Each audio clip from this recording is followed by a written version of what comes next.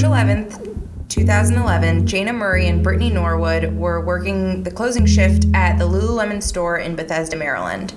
For those of you who don't know, Bethesda is actually a pretty upscale part of town. It's a suburb just outside of Washington, D.C., and a lot of very affluent people frequent the Bethesda Row grouping of stores. So Lululemon was and still is a popular high-end store that sells athletic and leisure wear. That year, they actually struggled to keep up with demand of their yoga pants. And these are not like $15 yoga pants. They're somewhere between like $100 and $150. It's a pretty luxurious line. So that night, the two women were just closing down the store. They had just locked the front door, and Jayna had gotten into her car. She was about 10 minutes away from the store when she got a call on her phone from Brittany. Brittany told her that she had left her wallet inside the store, and she needed her to come back to unlock the front door. So Jayna, being a nice coworker, turns the car around. At that point, both of the girls go silent. No one would hear from Brittany until 8 a.m. the next morning, and no one would hear from Jayna ever again. When employees came to open up the store on Bethesda Row, what they found was a literal nightmare. They immediately knew something was wrong. The store was a complete mess, and by Lululemon regulations, and both girls are really good employees, they knew that something really horrible must have happened for them to leave the store that way. When they came into the store, they could hear moaning coming from the back of the store, and bloody footprints were all over the floor and led into the back room. Brittany was tied up on the floor with zip ties, and she seemingly had been there all night. They could see that she'd been beaten, and the front seam of her pants and underwear had been ripped open. Jayna's body was close by and completely unrecognizable. I actually Googled the crime scene photos, and I know that my co-host did too, and I don't suggest doing it. They're really, really horrifying. I honestly did not know that a human body contained that much blood. So when the police arrive, Brittany is in complete shock. She seemed deeply traumatized and actually flinched away from investigators when they first came to untie her. The store itself didn't have security cameras, so they didn't really have a lot to go off of. There was no definitive timeline of what had happened, but eventually Brittany was calm enough to tell them exactly what she'd been through. Brittany said that two men had broken into the store just after she and Jayna came back to pick up her wallet.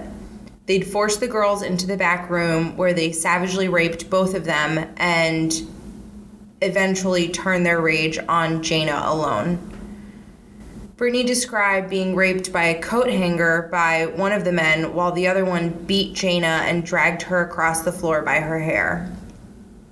Brittany told them they were laughing the entire time. They thought it was funny. She said, "I blame myself. I thought that if it weren't for my wallet, I could have done something." Later, investigators would find multiple weapons that had been used to murder Jayna. She had over 300 stab wounds caused individually by a hammer, a wrench, a knife, and a sharp peg that was used to hold merchandise into place on the paneled walls of the store. Brittany was treated for her wounds and a rape kit was administered. Jayna's family was notified of her murder. Police began the manhunt for the two men who murdered Jayna, but just 6 days later, on March 18th, 2011, Brittany Norwood, the woman who had been beaten and bound, who had endured the attack alongside with Jayna, was arrested for her murder. My name is Natalie Levy. And I'm Jacob Griffin. And this is Detective Society.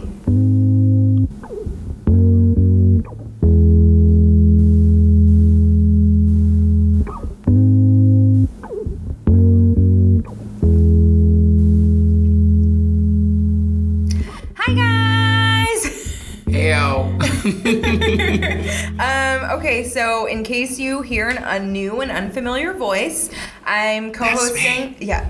That is the weird man in the corner. I'm co-hosting with my good friend Jacob Griffin, who is a DC local and kind of a fixture around Adams Morgan. If you want to tell the listeners a little bit about yourself. Great, yeah. So, like Nat said, I'm Jacob, and I moved to DC a little over 3 years ago now. Ugh. So I guess I am like a local now. It's kind of weird to say that. But I moved here halfway through college and went to school at Marymount University. I got my degree in digital human engagement and marketing. And throughout my time in college and after I graduated, actually, I worked at Lululemon. So I worked at the one in Clarendon. And so this story in this case is actually pretty near and dear to me. A lot of my very close friends have had direct connections to it, I'll say. A lot of my good friends were working for the company at the time. And so Natalie had talked with me about this case just because it is such a prolific, awful situation that happened within the Lululemon company as well as just the DC area. And so I think that my brain around could offer some interesting perspectives and cool insight. So thanks for having me. Yes, of course. And it'll definitely be kind of two sides of a coin talking about something. I think that we have really different perspectives on both the crime and Lululemon as a company. So I think that this is going to be a really, really interesting episode. But before we get into it, I have some housekeeping. As always, please rate and review us on iTunes. You can search Detective Society in the search bar, and you can follow us on Twitter. That, honestly, recently, Twitter has been where I've been doing more interaction with listeners. I think maybe that's just where I find myself cruising normally.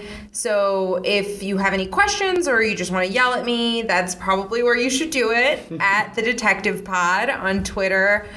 So far, the response has been overwhelmingly positive and amazing. I can't believe that people are listening to this. And by all means, if you enjoy it, tell your friends about it.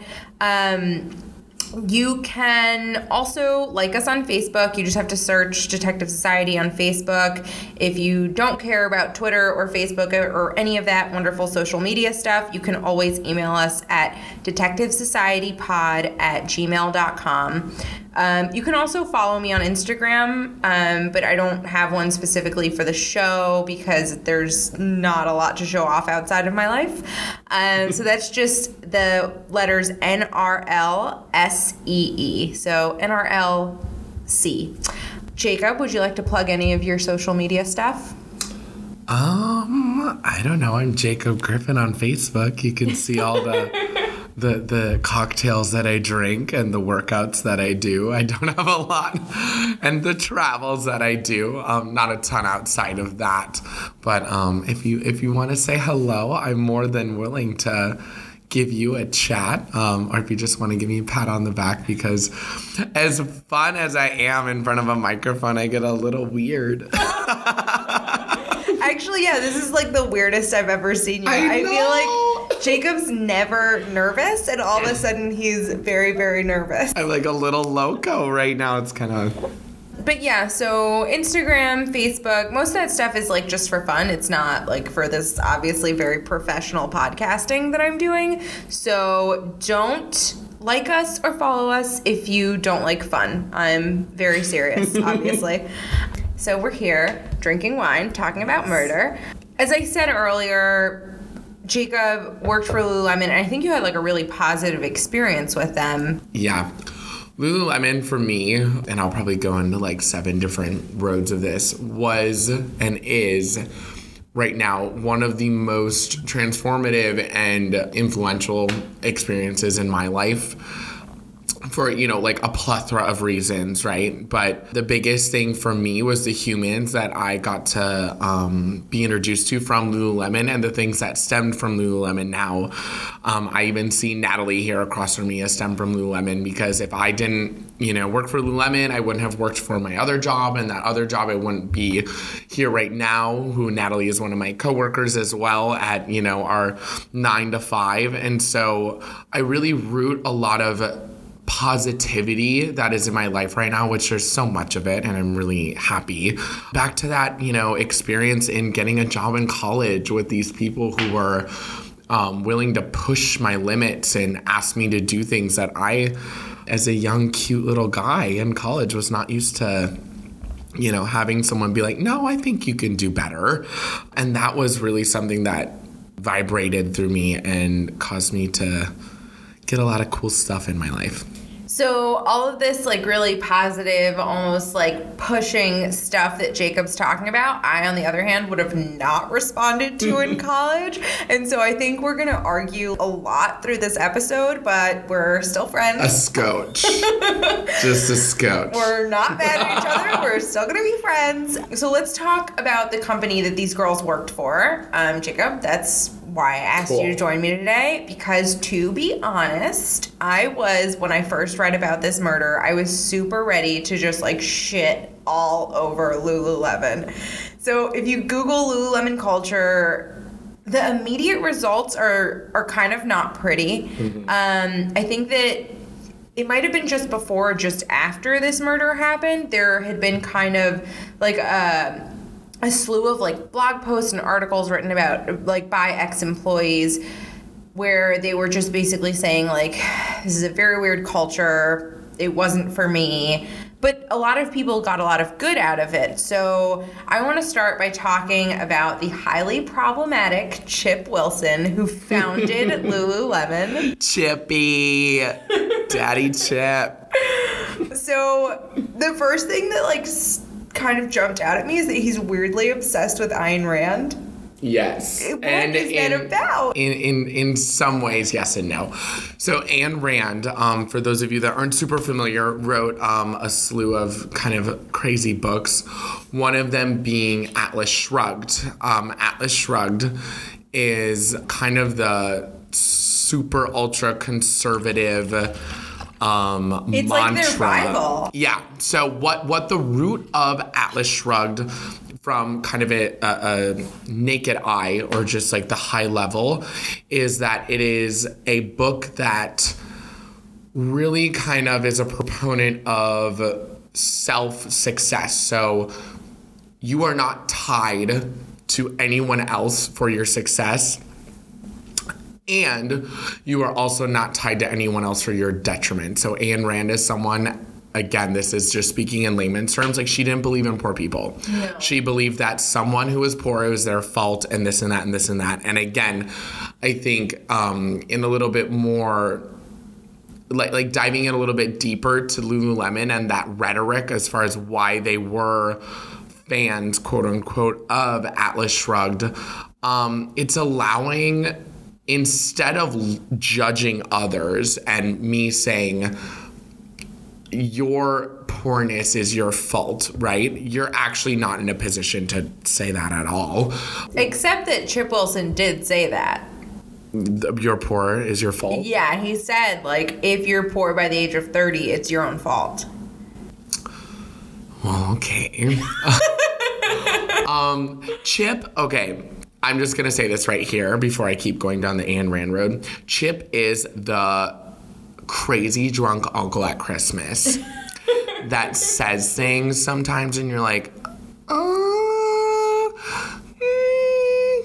he's like the uncle that supports Trump, right? Oh, like, no. He's just like a little loco, but like there's things about him that you're like, wow, like you got something going on. Like you're crazy. You're crazy. You're loco crazy. But being able to like separate some things is definitely needed. But you're still my family and I still love you. Yeah, and there's still parts about you that I find value in. So Ayn Rand, again, she's loco crazy too. But what the Lululemon culture kind of latched onto was, instead of from my perspective, the Ayn Rand aspect, which was judging others, it's actually rooting back to yourself and being able to kind of self-reflect and say, hey, so like if I'm 30 and poor, what actions did I have control over that could have contributed to this?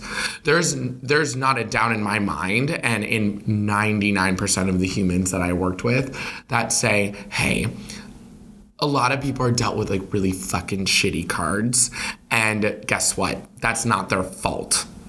And that is real. That is a reality of the world we live in. And there are also people who have, like, you know, what's a really bad card in cards? Like a two of hearts. I don't know. They have all the two of hearts. I don't know. Some bad card, right?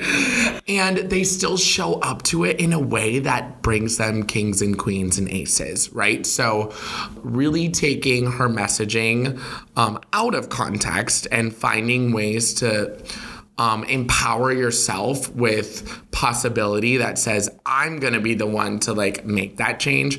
And again, it's no one's fault if they can't bring themselves to that position, because there's a lot of people in like really yucky situations. So again, what I received out of it was not your fault, you're poor, you're bad, blah. But like, hey, like I'm actually a kid in college whose parents don't pay for college and this and that, but I'm working for a company and for people who say, so what? What do you want to make of it? And that was so invigorating and exciting and like, wow, like what can I do? And this is a shameless plug, but like not 6 months later, I was coaching the First Lady of the United States at her workouts. So, I mean, it's like, for me, it was like a really real power that they offered me. And a scotch of it, or a part of it, was rooted in the local lady named Ayn Rand.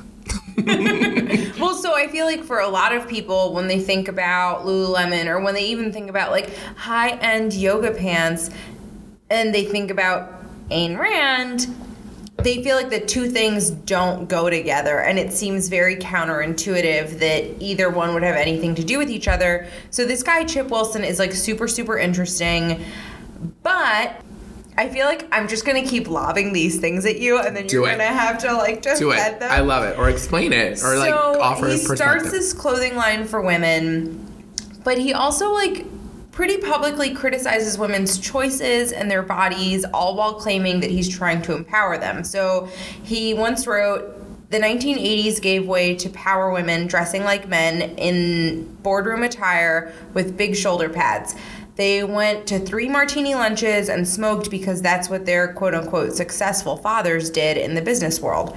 Breast cancer came into prominence in the 1990s. I suggest this was due to the number of cigarette-smoking power women who were on the pill and taking on the stress previously left to men in the working world. And as a woman who works extremely hard, has 2 master's degrees, and is definitely by no means thin, like none of that meshes well with me. I think I just find it really tough to like stomach. Don't get me wrong, I've worn Lululemon clothes, and like my mom is a yogi. We are not anti-Lululemon. I just think that if you are a person who is in power and influencing the culture of an entire company, that maybe connecting breast cancer to birth control isn't the smartest or coolest thing. Totally. Yeah. I'm in complete concurrence with that, and that I don't agree with very much of what he says, or a lot of the things that he says as well. You know, when you look at things like the Lululemon manifesto, when it's like, don't wear sunscreen, get the right amount of sun. It's like, yo, okay, like, there's been a lot of like scientific studies saying like, okay, sunscreen's not like amazing for you. It's not like eating kale, but it's also not like as bad as like frying your ass in the sun every day, right? So like put on sunscreen type of deal. So there's a lot of weird stuff online. If you just Google Chip Wilson, you'll find like weird stuff that he said about women and Japanese people, and like just weird tangents that he goes on sometimes. But all of this was in me building to Landmark. So I knew she was gonna bring this up. I knew it a million times. So Landmark is cited as, and it's an organization that kind of built the core tenets of Lululemon's culture. And they're cited a lot of the time as, oh, sorry, I just hit my microphone. I do this every fucking week. Like, I just always slap my mic like it's Well, it's like a trademark now. Yeah. You gotta slap the mic like you're slapping the Franzia back. The listeners are waiting for it. So it's kind of, by some people, claimed to be a cult. I know a bunch of people actually in my life who have gone through the Landmark Forum and who found their practices really, really useful and who like really love all of the tools that they provide them with. I personally think that it's, in theory, Landmark sounds good, but that in practice, it's like a kind of culty, watered-down Scientology that just makes people feel like they're entitled to be assholes. Now that I've said that, I'm going to let Jacob defend it because this is how we roll on Detective Society, and we explore all facets of the situation. Yeah. So I'm not going to deny, maybe I'm taking it out of context of what you said, that Landmark Forum is abrasive, to be like really polite. They make no qualms about their delivery of their messaging. They really are harsh in a lot of ways for people and some of the things that they do teach. Can you walk us through like the Landmark tenets? Because I feel like a lot of people haven't heard of Landmark. Absolutely, yeah. So Landmark Forum, as like a really high level, is a self-discovery, inquiry, and communication series. So there's 3 levels, like main levels to it. You can kind of expand beyond it. I've been through 3 levels. I didn't, stick around after and work for free, which I want you to do. # kind of a cult in that way. Not denying it. Not denying that part. Okay. No, I will not mop your floor for free. Thank you. Like, I paid my money to come to your little seminar. Thanks. Anyways, so level 1 is about kind of clearing your past, right? So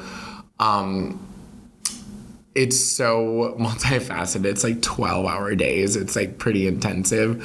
But I'll just talk with you guys about some of the big things I got out of. One of the big things was like a racket that they talk about that you run.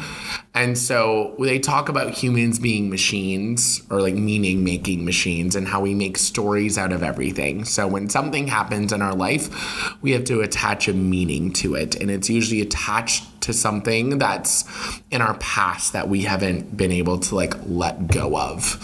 And so like my thing, which not to get like super deep, was I'm independent. I moved to a new city that's incredibly expensive. Let me tell you, DC is kind of bougie. DC is right? like no it's joke. Loco. Like home goes shopping for a house. Like it's hard here. It's hard in DC, right? I came from Minneapolis and it was like $2 to live there, okay? Love you, Minneapolis, by the way, if you're in Minneapolis listening. If I could get like the Minneapolis prices. But make the same, baby. Yes! It'd be so great. So I lived in this story of like, I'm independent and I don't need anyone and I don't need help. And so what I kind of inquired in myself through Landmark was like, oh, my sisters were a lot more dependent than I was. Therefore, I felt left out of some things. XYZ, cut to me, 10 years later. And now I'm like, I'm not supported by anyone. I don't need help. And so now I'm too busy living a story that I'm independent, that I'm actually missing out on the opportunity to be thankful and grateful for all the humans that are lifting me up and helping me. That's so interesting. And being so present to me and my success. So And, you know, they made me call my parents, and I had to call, I had to call my parents and talk about, like, how I was living that story and, like, living out in DC and being so, like, I didn't need you anyways, and, like, actually forgetting about the, you know, 20 years, 22 years that they were loving me and supporting me and elevating me. So that was something that was so profound, and now I notice it in many different ways. Like, we all have stories that we tell ourselves. Like, my air conditioning broke. Oh, shit. Well, that's because I didn't get it, you know, checked monthly. You know, you're supposed to get it checked every 6 months. Well, that's because, you know, I'm just so busy at work because I'm trying to catch up because I'm a bad worker.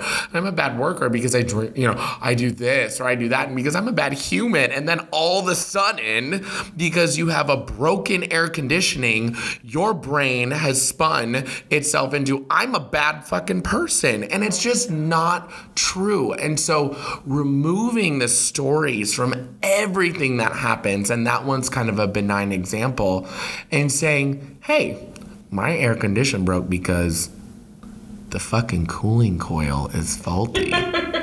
And being like, whoa, that's really, like, an interesting way to look at it, instead of saying this because of the wonderful things he does. It's just, it is what it is. And so, again, I think there's a lot of situations in life where that becomes a lot more difficult and complicated and convoluted. And Landmark also, from the get-go, makes no qualms about saying this is what it is for you. What you get out of it, you might get everything. You might get nothing. Hey, that's what was meant to happen. So that's kind of like... So we know a couple who went through it, who one person got a lot out of it, one person got nothing out of it.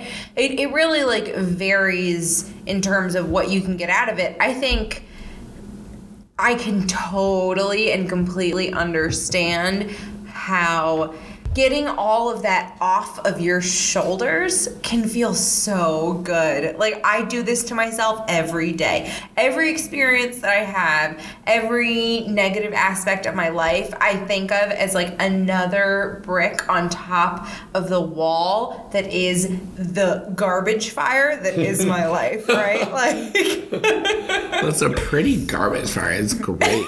Like, I'm here, you're here, we got no below. It's not like a dumb garbage fire. It's a fun one. It's really by no means terrible. I'm not trying to say to anyone that I have a terrible life. I have a pretty awesome life, all things considered. But I totally understand how, like, taking the onus off of you and making it about, like, no, the universe is just random. Shit happens. Yes. Like, don't worry about it. I totally understand how that can be super freeing. Yes. And so that's, like, step one. And then step two is recognizing and owning where your focus is. So instead of worrying about the things that the universe just, like, has control over, I'm going to take into consideration what I do have control over, which is, again, this is a very Lululemon term, but, like, how I show up, right? So avoiding things like, she made me feel X. He made me feel Y. They made me do this. They actually didn't, right? And so that's kind of what Landmark teaches you, is that, like, you show up to things how you choose to. So in saying, like, instead of saying, you made me do this, being able to say, when you do this, I feel this way. And owning your own feelings. And you're not saying, I'm not angry. You're not pretending to be happy. But what you're saying is, I show up to you this way when you do this. And what that does is that brings the power back to you. Instead of putting the power in their hands, you're making me, blah. You're saying, I have the power still, but I still fucking feel this way. Sorry about it. So this is all going to kind of, like, wrap back into just the entire culture of Lululemon and why we're telling these stories is because so Lululemon refers to their salespeople as educators. Mm-hmm. They're not in sales. Nope. It's all about like this idea that you respond to situations the way that you respond to them because of your own life. In your own perspective, in your own reality. No one is making you do anything or feel anything. You choose how you show up to things. And I think that that has a lot to do with the way that, like, the way that this murder kind of plays out. But I do want to just read this one piece by an ex-Lululemon employee to respond to Jacob that kind of describes the entire culture as cult-like. So she wrote, "The worst thing about Lululemon is that they insist that they care about you despite how much evidence there is to the contrary. Most other retail companies don't try to pretend that they give a fuck, but Lululemon tells you every single day. Educators," they don't call their salespeople salespeople again, they call them educators. "Educators are the most important people in our company, and people believe it, especially if they've never worked anywhere else. And while snacks, free yoga classes, and a clothing discount is great, those aren't the benefits that matter. That doesn't help people buy groceries or plan for retirement." So I don't want to make this an entire, like, Jacob defending Lululemon episode.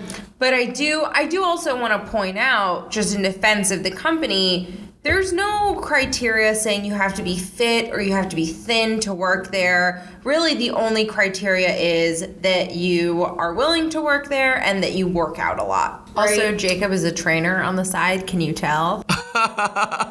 Yeah, just a skosh. That's why I have like that raspy voice, because I'm always yelling at people.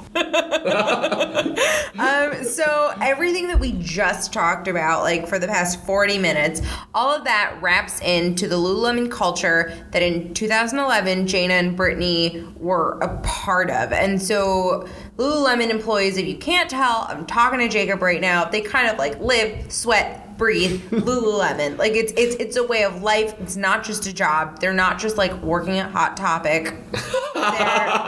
They're fucking like living their lives because of this company and because of the opportunities afforded them throughout it and because of the lifestyle that kind of comes with it.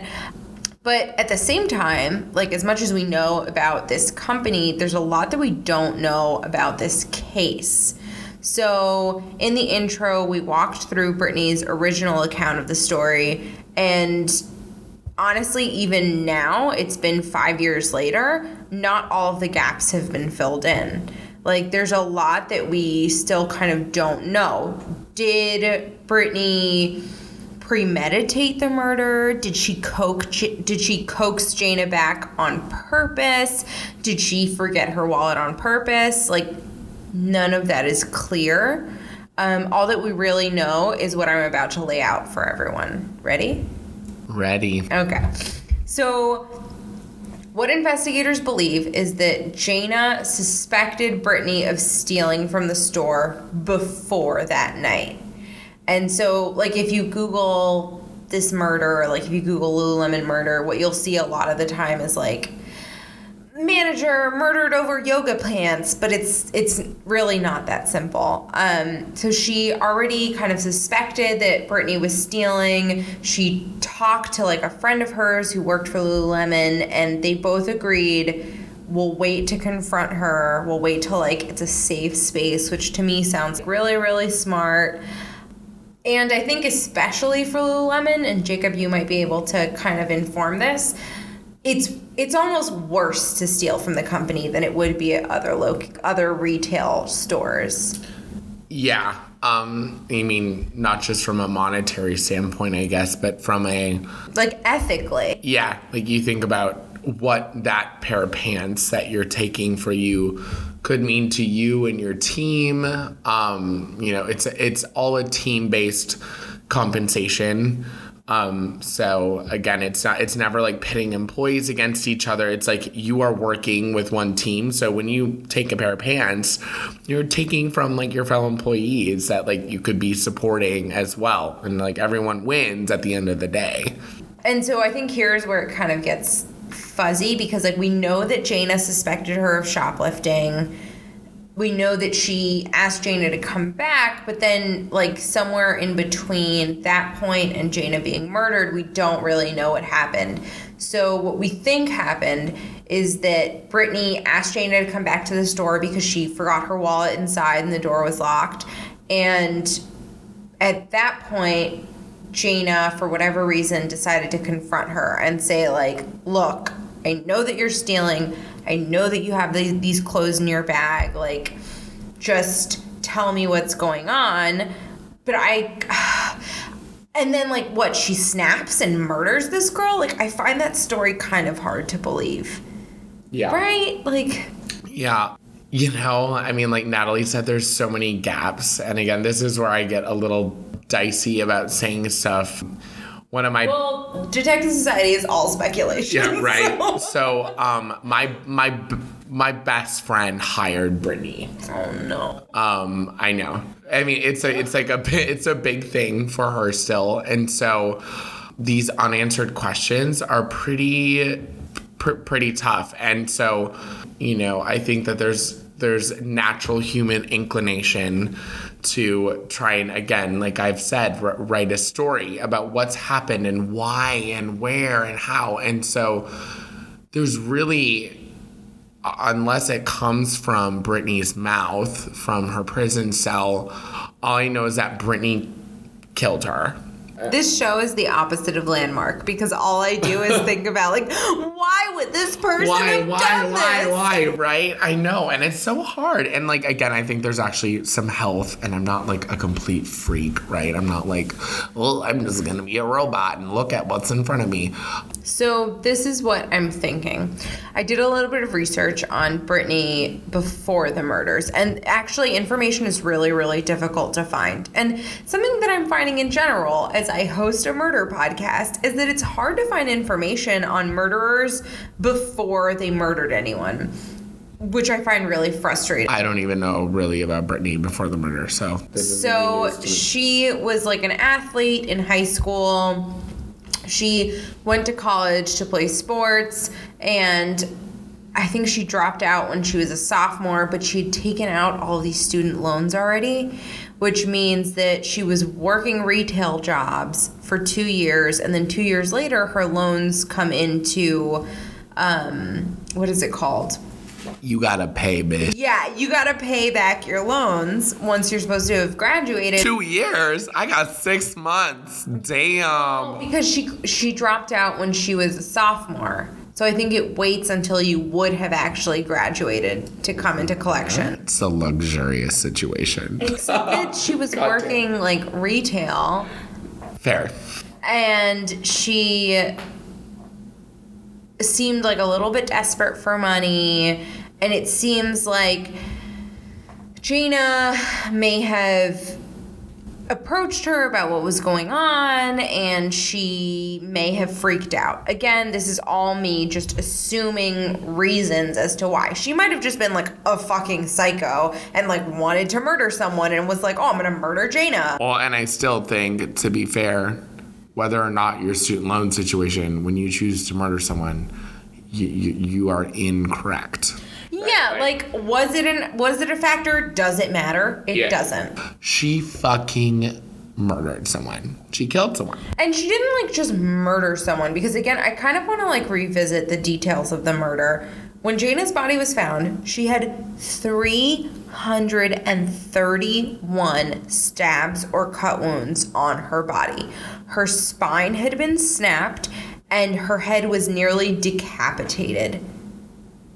To me, that says, like, that screams this is personal, and it also screams, like, I am insane. I am unhinged. Like, who the fuck does that to another human being? Who are you? Like, what is happening in your life that you think that kind of behavior is okay? Yeah, I mean, so there's, like, I mean, the behavior I don't think is in anyone's mind, I would hope, okay. But there's just like a real root of like rage. Yeah, I would there's say so much rage. There's something that, again, you know, and I root back to, because I don't have Obviously, I haven't killed anyone. I pinky promise. You don't know that. I do know. I've not murdered anyone, but like I do not have the capacity to understand that, and so, you know, in my perspective or my frame of reference, when someone like really pisses me off, you know, and I'm sure some of y'all can relate, like you get hot in the face, or your teeth clench, or you like tighten your fist, or you get a little sweaty, or your shoulders move up into your ears, and that's like your version of rage, right? Or like for that situation. But your version of rage isn't like, I'm gonna stab this person 300 times. I understand, and so there's a level of, I don't know what you can call it, sanity or whatever it is, like mental capacity or whatever it is to cause someone to react instead of clenching her teeth or tightening her fists or bringing her shoulders to her ears or, you know, feeling whatever else, to act in a different way, and to, you know, obviously take action in a way that is totally detrimental to lots and lots of people. Do you want to hear some like real crazy shit? I mean, we've heard some already. We're already down that road, girl. Let's keep going, I guess. So, like, for me, the, like, real crazy stuff is that this whole attack, this is so horrible. Are you talking about the Apple Store? Hold on. I'm about to get to it. This whole attack took place in 20 minutes. Yeah. She like, murdered this person in, honestly, like, the most vicious way that we've discussed yet in 20 minutes. And what Jacob was just talking about.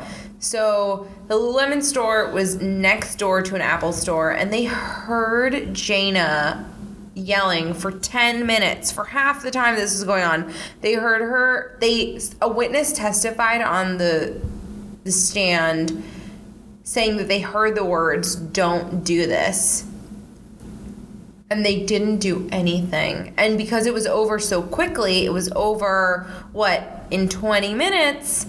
They just assumed that it had been two girls having an argument and didn't do anything. Like, didn't think that it was, like, a legit murder. They actually did something, and what they did was turned up their in-store music. No. So you couldn't hear it. Yeah, and the witness from the Apple store, who was, I believe, a security guard, said... they heard, "Please stop, please don't, God, please don't do this." No! Because I say our, like I still work there. I don't. And the back room was adjacent to the floor of the Apple store, the retail floor. And there were several people who heard it. I believe it was the security guard. Forgive me if I'm wrong. Who testified, and they said those were the words that they heard, and the Apple employees were instructed to turn it up a scotch so that people couldn't hear it. This is why you always call the cops. Like, it doesn't matter what is happening. Like, just call the cops. It doesn't hurt you. It doesn't hurt anyone. Like, just call the cops. I'm glad that this is the root of what's come out of this, as far as, you know, I know we've talked about, like, Lululemon and, like, people and things and, like, all these crazy things, but, like, what I want to say is that the police and the law enforcement, they're there to protect you, and they're there to protect others, and so there's nothing wrong with saying, "Hey, this doesn't make me feel right. This is not right, and I'm concerned." And there's been, like, this whole movement towards your intuition is there for a reason, especially in the last 10 years, of saying, like, Malcolm Gladwell, Blink, yes, baby, love him. It does not feel good. It does not feel good for a reason. Go with your gut. Call the cops. Do something, because these people, and, like, I'm sure that they deal with it every day now. This girl would be alive if I had said something, because it was literally a matter of, they heard the first 10 minutes of it, they turned up the music, and then for the next 10 minutes, this woman finished murdering another person. The cops can get there, but this is not that big. The cops can get there in 3 minutes. Oh, God, I don't want to tell you, Jacob. Jana was alive throughout 19 minutes of it. Mm-hmm. So, as I said earlier, like, just call the cops. Just fucking call them. Yeah. So when the cops did arrive, and if you weren't a trained professional, from what I understand, the whole place looked like other people had come in and, like, man people had attacked these two women. Inside the store, police found a pair of size 14 shoes. Well, not shoes, but, like, bloody footprints on the floor that led to the back room where the girls had been found. But when the police examined them, they found smaller prints underneath the top prints. So basically what Brittany had done was she had walked around the store with blood all over her shoes, realized that her footprints were all over the floor, and then put on size 14 men's shoes that were in the store. Like, how used for hemming. Yeah, how dumb could you be? They're in the store, pasted them down onto Jana's blood, and then tracked the footprints over them, which is not just stupid, but so insanely messed up. Like, I don't know how to crawl into her brain and think about what her logic process was, because the shoes were in the store. The shoes were in the store before she started, and then they were still in the store after she finished. Come on.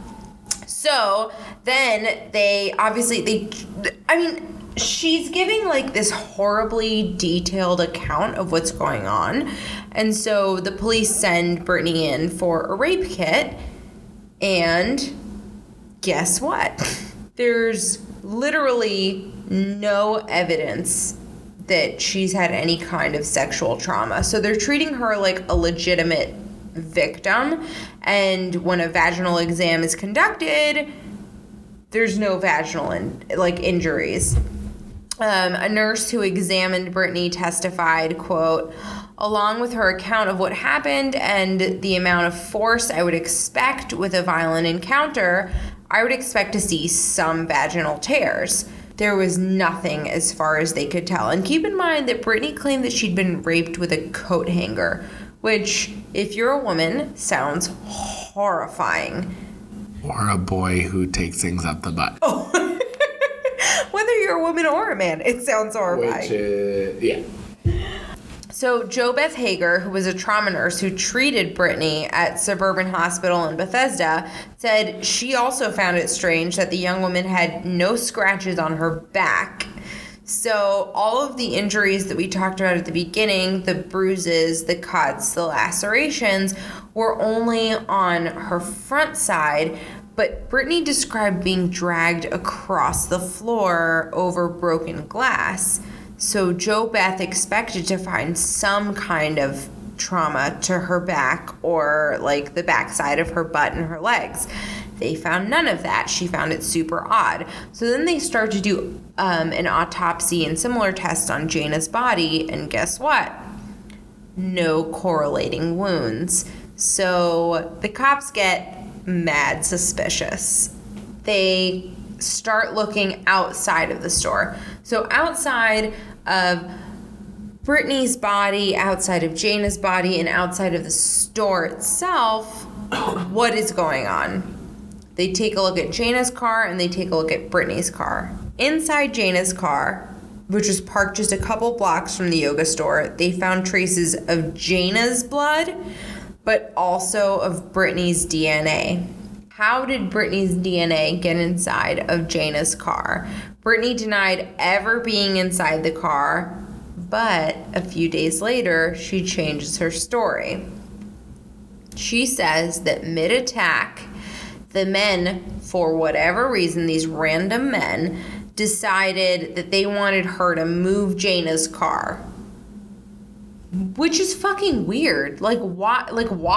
Why would they want you to do that?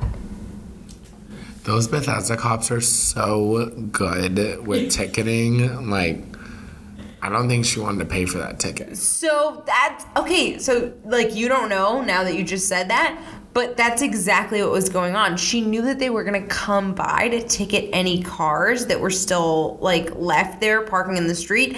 So she moved it, not thinking that they would test her car later. But they knew that she was there. Like, she would have been better off not moving the car. Jesus. Like, fucking A. So the cops get, like, very, very suspicious. They start sniffing around other stuff. They find this DNA in Jana's car. And they start thinking to themselves, like, excuse me? Like, a pair of intruders are gonna stop in the middle of their attack of you. Like, right? Like, they're supposedly, like, raping and beating these two women. They're gonna stop, tell you to move the other girl's car, not go with you because they couldn't find any other DNA in the car, not go with you, have you move the car and then expect you to come back? Like, no, homie. Without driving away. I would fucking drive away so fast. Bye. Like, I'm sorry. No, thank you. So literally 7 days, this is so sad, 7 days after she's murdered her friend and coworker, the police have enough evidence to arrest Brittany Norwood. And the trial for this girl is, like, dramatic as fuck. And it happens so quickly after the murder that it's kind of all playing out at the same time.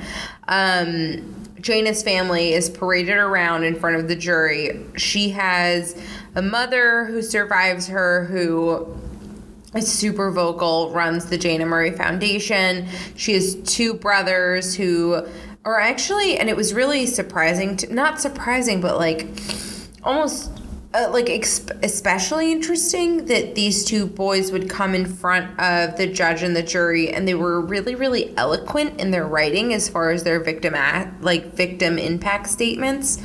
One of them kind of makes an analogy to, like, Dante's Inferno. They write these really, really beautiful pieces. Well, they were, like, super educated, like, yeah, you know, exactly, kids.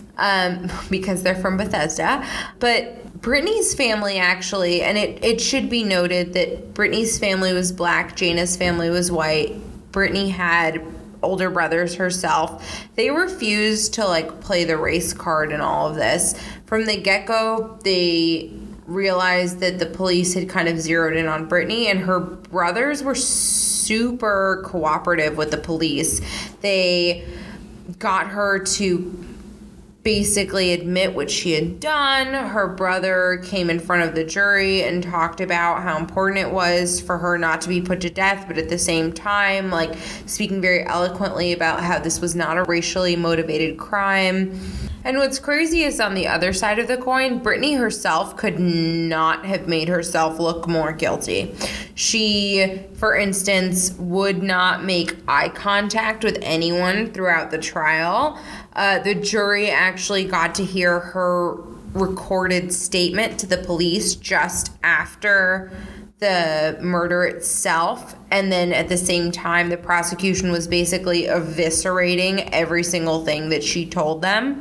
She went on to ask the judge, like, for a very tearful plea of mercy for her family, and the judge, God bless his heart, said, quote, "There will be Christmases, there will be phone calls, there will be visits for you.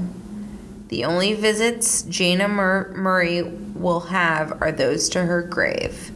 And so he basically said at the end of the day, you get life in prison without parole, but I will not sentence you to death. And she's still alive to this day. Yep. Which is, like, I don't know. I never know what to think about death sentences. Like, I don't ever wish anyone dead, but I also, I feel like there is kind of a sense of closure for the victims of the family. Yeah. Like, it just, I don't know. I just think in viewing from the outside as someone who's not going to die, the death sentence is maybe a sense of closure, but I think in looking or inquiring about what that root of closure is it they're suffering, or is it that they're gone too? Like, they're not in existence too? But I don't know, because I feel like for a lot of people, it's almost, it's almost comforting that they're gone too, right? Like, absolutely. Because you're not free anymore. You're not out there in the world kind of wreaking havoc on these other people. Yeah, that's fair. What I mean, in the case of, like, you know, Britney, where she's in life without parole, like, she's in a jail and she will die in jail. Like, there's no questioning that. There's no, like, pardoning, you know. You guys, Jacob's having, like, a real existential I am. I'm, like, really thinking about it. I'm like, hey, like. What would your last meal be? You don't even want to know. No. I want to know. I mean, legit, like, last meal, I would want a chocolate malt, not a fucking milkshake, a malt, like, with malt powder. Thank you. A medium rare burger, like, bloody burger. All this sounds so, it's making me so hungry. With a toasted bun, like, all the good stuff. I know this is terrible to, like, discuss. So, yeah. He's a personal trainer, people. Yeah, that would be my last meal. Like, just, like, really good food. For me, it would be sushi, 20 pieces of sushi, French fries. Oh, yeah. And but like some kind of cake, like coconut cake or something at the end. I know that this is horrible. I'm very sorry, everyone. Yeah. Like, this is Detective Society. Either you like it or you don't. I mean, this will probably be edited out. It will not. No. It will not. We gotta talk about this? Goddamn. Wait, but, like, is it a lot of tax dollars to, yes. like, to keep someone? More tax dollars than to kill someone? Yes. Are you kidding me? To keep them alive over 40 years? I thought it was, like, a zillion tax dollars to kill them, though. No. For real? Girl, please. Okay, but girl, for we're gonna real. have to do some Googling. But for real. Because, I mean, like, straight up, I just paid off my 2015 taxes. Go fuck yourself. I did. And I'm like, oh my God, it's so many dollars. Like, okay, for real question. Jailhouse, fucking desert island, guilty pleasure. What's like the 1 to 2 things you must have? a boy. Oh, fuck you. Because for me, it was for sure like a down comforter. Girl, y'all don't need a blankie when a man's keeping you warm. Oh, no, for real. Like, you nasty. Nasty. Yeah, of course. Yeah, like my guilty pleasure would be like just someone to like snuggle and hold. And Yeah, but you could have that in jail. Like, what can you not get in jail? no, but like a cute one. Like, not like a gross jail Not one. like a murderer. Like Channing Tatum. Yeah, I'll get specific. Actually, Patrick Wilson. Who is Patrick Wilson? You keep saying Patrick Wilson to me, and I don't know what it is. I'm gonna Google him. She gonna right Google now. him. He is my Patrick. If you ever listen, no, he's like the love of my stardom life. If I had to pick one, he'd be my This yes, yeah, he'd be my get out of jail free card. Like when I get married, hopefully I do. Is he like on NCIS or something? No. What is he on? He played the perv on Hard Candy. That's not. Oh my god, I remember that movie. Oh my god, he did play a dirty pedophile on that. Yeah. Why is that what you're attracted to? Aside from that role, he was in What else, Jacob? Nothing else, you guys. That's the only thing he's attracted to.